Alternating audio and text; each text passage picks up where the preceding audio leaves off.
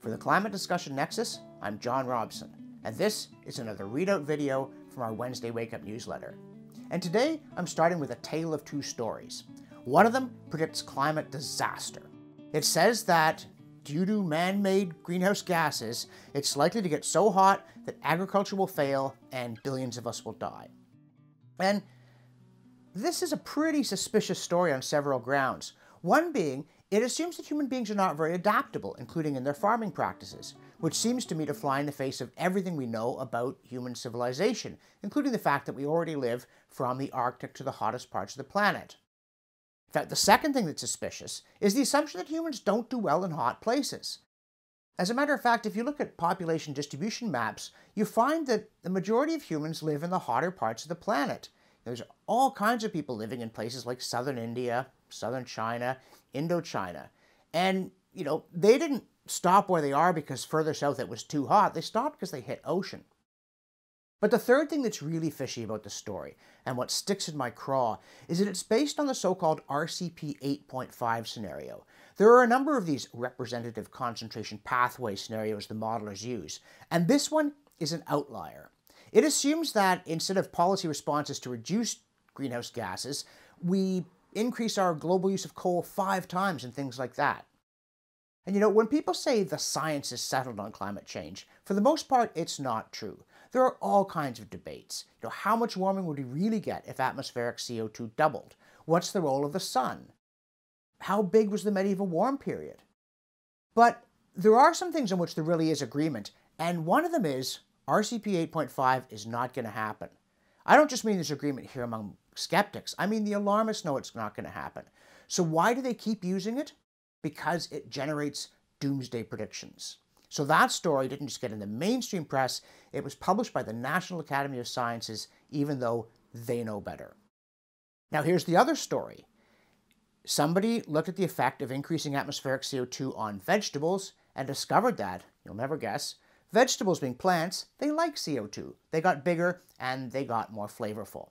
And some of you may be saying, oh no, that's another bad news climate story. Yeah, bigger, stronger tasting turnips, attack of the giant cauliflower.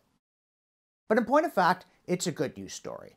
It says more food, healthier people. So that one did not get a lot of play. Now, speaking of the attack of the giant, this, that, and the other thing, if you liked Attack of the Giant Leeches, you'll love the next story, Attack of the Giant Arctic Cannibal Wolf Spiders. Yep, here comes something else loathsome due to climate change. Apparently, if the Arctic warms, wolf spiders will get bigger and more numerous, because warmth is good for life, right? No, not with climate, everything's bad. Should there be more wolf spiders, apparently there won't be more wolf spider food. Oh, no. So they'll start eating each other. Well, it's a balance of nature thing, right? If that happens, population outruns the food supply, then the population will go back down. We'll get these cycles that compose the harmonious and dynamic nature that we love.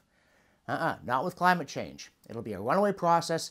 You'll end up with so many wolf spiders that there won't be any. Like that Yogi Berra crack about the restaurant so crowded nobody goes there anymore.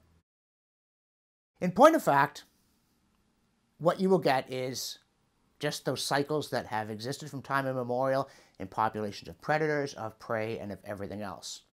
Though I do want to give you one warning note here. Apparently, there are so many wolf spiders in the Arctic, and by the way, wolf spiders are ugly, even by the standard of spiders. There are so many of them that in aggregate, they outweigh the wolves. So there's something to worry about when the lockdown ends if you're planning an Arctic cruise. There's lots else in the newsletter, of course, including, Canada's politicians are just about all committed to meeting our Paris Accord targets. We've got to do it, we're going to do it, we're the best. Now, curiously, the alarmist own models say that if everybody met their Paris Accord targets, never mind just Canada, if everybody did it, it would make virtually no difference. By the year 2100, maybe 1/10 of a degree for all that sacrifice. But here's the thing. There's not much sacrifice, and there's no progress. Canadian greenhouse gas emissions aren't going down, as we promised under Paris. They're holding steady or even going up. So next time the politicians pause for applause, let them wait.